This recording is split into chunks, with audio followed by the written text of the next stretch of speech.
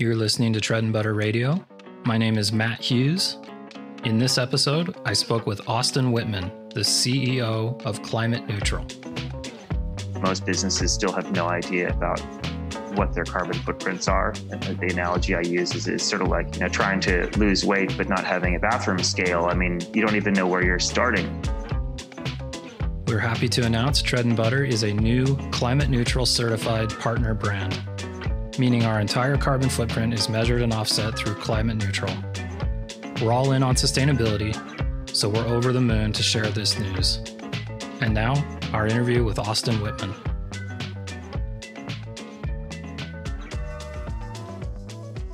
My name is Austin Whitman. I am the CEO of Climate Neutral, and I'm based out of a home office just north of Boston, Massachusetts. The way I would describe Climate Neutral's mission is that we are trying to harness the power of consumers and businesses to very, very directly mitigate the effects of climate change. And specifically, what's important in that is that our platform has this label at the center of it, and the label is going to be a recognized and trusted symbol of what companies are doing about carbon. I would have said there's nothing like that really exists. What are you talking about? I think the problem that I had in college was not really understanding or not really seeing a path toward working on environmental issues without being either a scientist or an activist. And I think that really just means that environmental work on environmental problems has progressed significantly in the last 20 years, so that the amount of ways that you can seek solutions in a collaborative manner, working with businesses and other people, has really just expanded greatly from a world where environmental progress really depended on progress in the courts, progress in legislatures, both federally and in the states, and then progress that was just nudged along by the Greenpeaces of the world.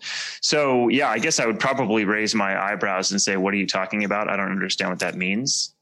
And then I would probably also say, wow, that was a really lofty description of what a 4-person nonprofit actually is in reality. Yeah, we were, to be honest, we thought we'd be about 6 or 7 people right now, and we're still 4. And there were parts where I thought we're not going to make it through this process, but we did, and I feel good about that. And testament mostly to Bella and Caitlin and Jack on just seeing it through to the end. So it was fun, and frankly, the companies that we're working with, it's just been really, really nice to just see how much enthusiasm and how much determination people had to get through the process. It's really, really cool. Carbon offsetting is the act of paying somebody somewhere on the planet to reduce an amount of carbon dioxide or other greenhouse gases, so that we have, on balance, less carbon dioxide going into the air. A carbon offset, more specifically, is 1 ton of emission reductions.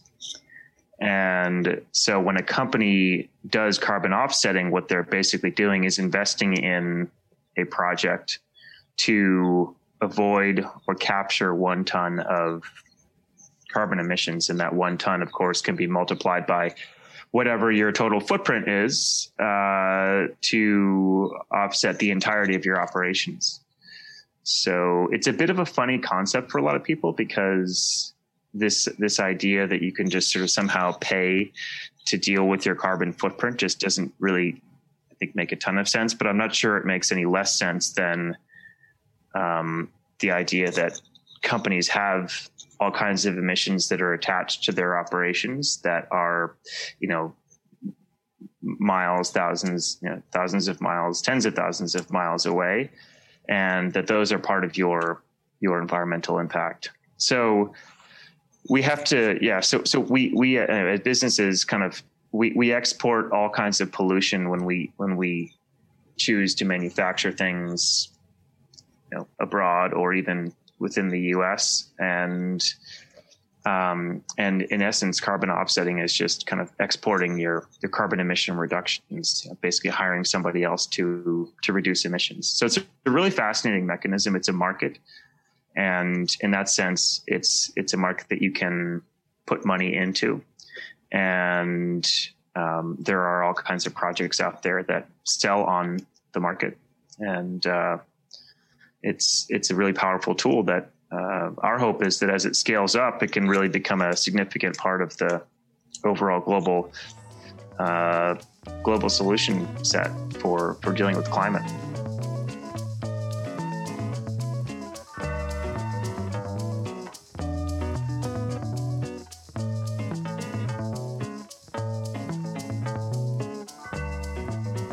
The meaning of the label is that any company that has been through a process of measuring their carbon footprint, including carbon emissions. And I'll come back to what that specifically means in a sec, but measuring their carbon footprint, including supply chain emissions, and then offsetting the entire thing for last year, and developing a reduction action plan, which talks about measures that the company is going to take in the next year to reduce emissions directly. Measurement is an interesting one because it is impossible to measure a footprint precisely, but it's really not that hard to estimate a footprint. So what we say is we're basically getting companies to reasonably estimate their carbon footprints during that first step. And during that process, we're taking data from companies and running it through a model that allows us to roughly identify what the carbon emissions are. So a consumer can look at that label and say, okay, I know that the company has been through that process. But more importantly is that they've actually invested in verified carbon credits to do something about it immediately. So there's a lot of promises that companies are making about making reductions by 2030 or 2040 or 2050 these days. A lot of pledges. There are a lot of, I intend to do something right with the climate.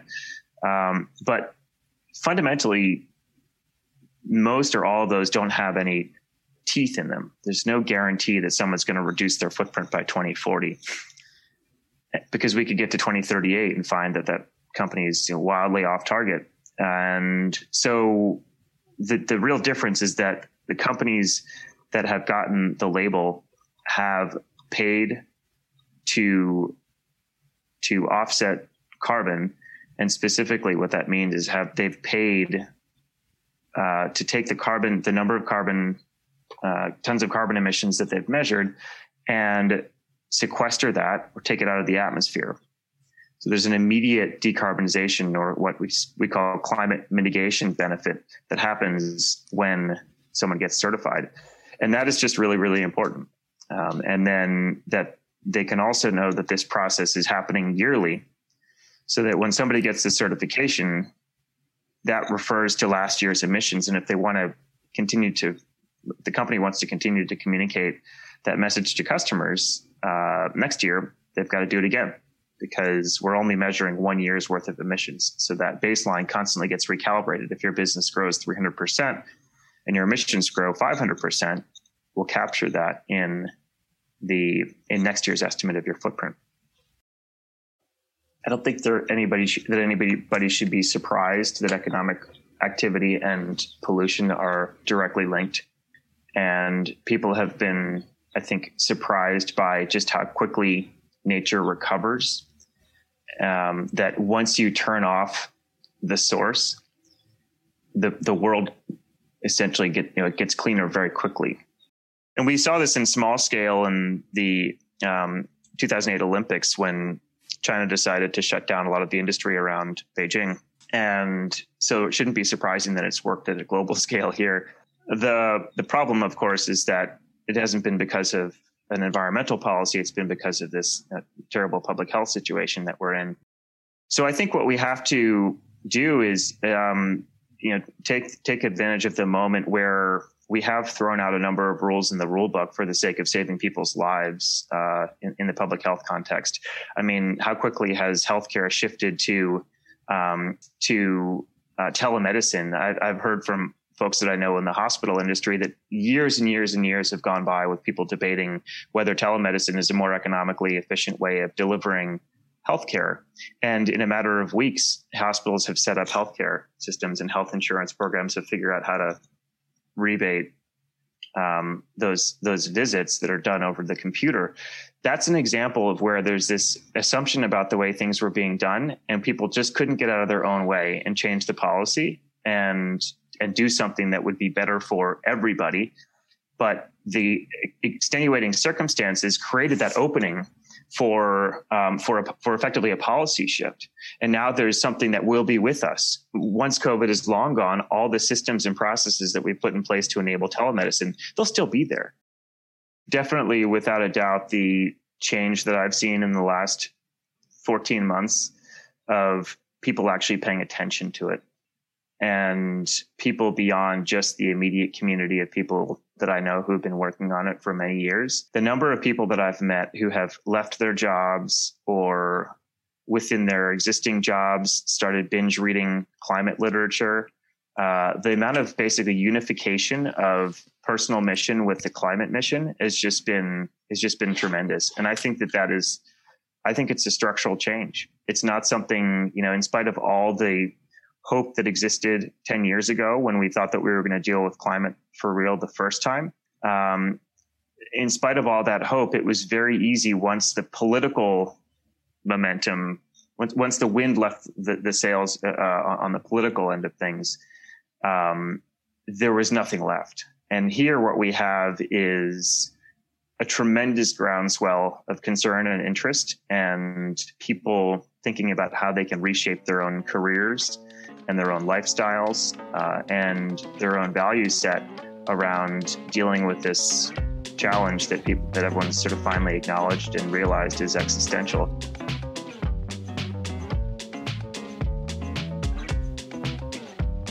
Many thanks to Austin and the entire Climate Neutral team. For more information about Climate Neutral and Tread and Butter certification, please visit treadandbutter.com.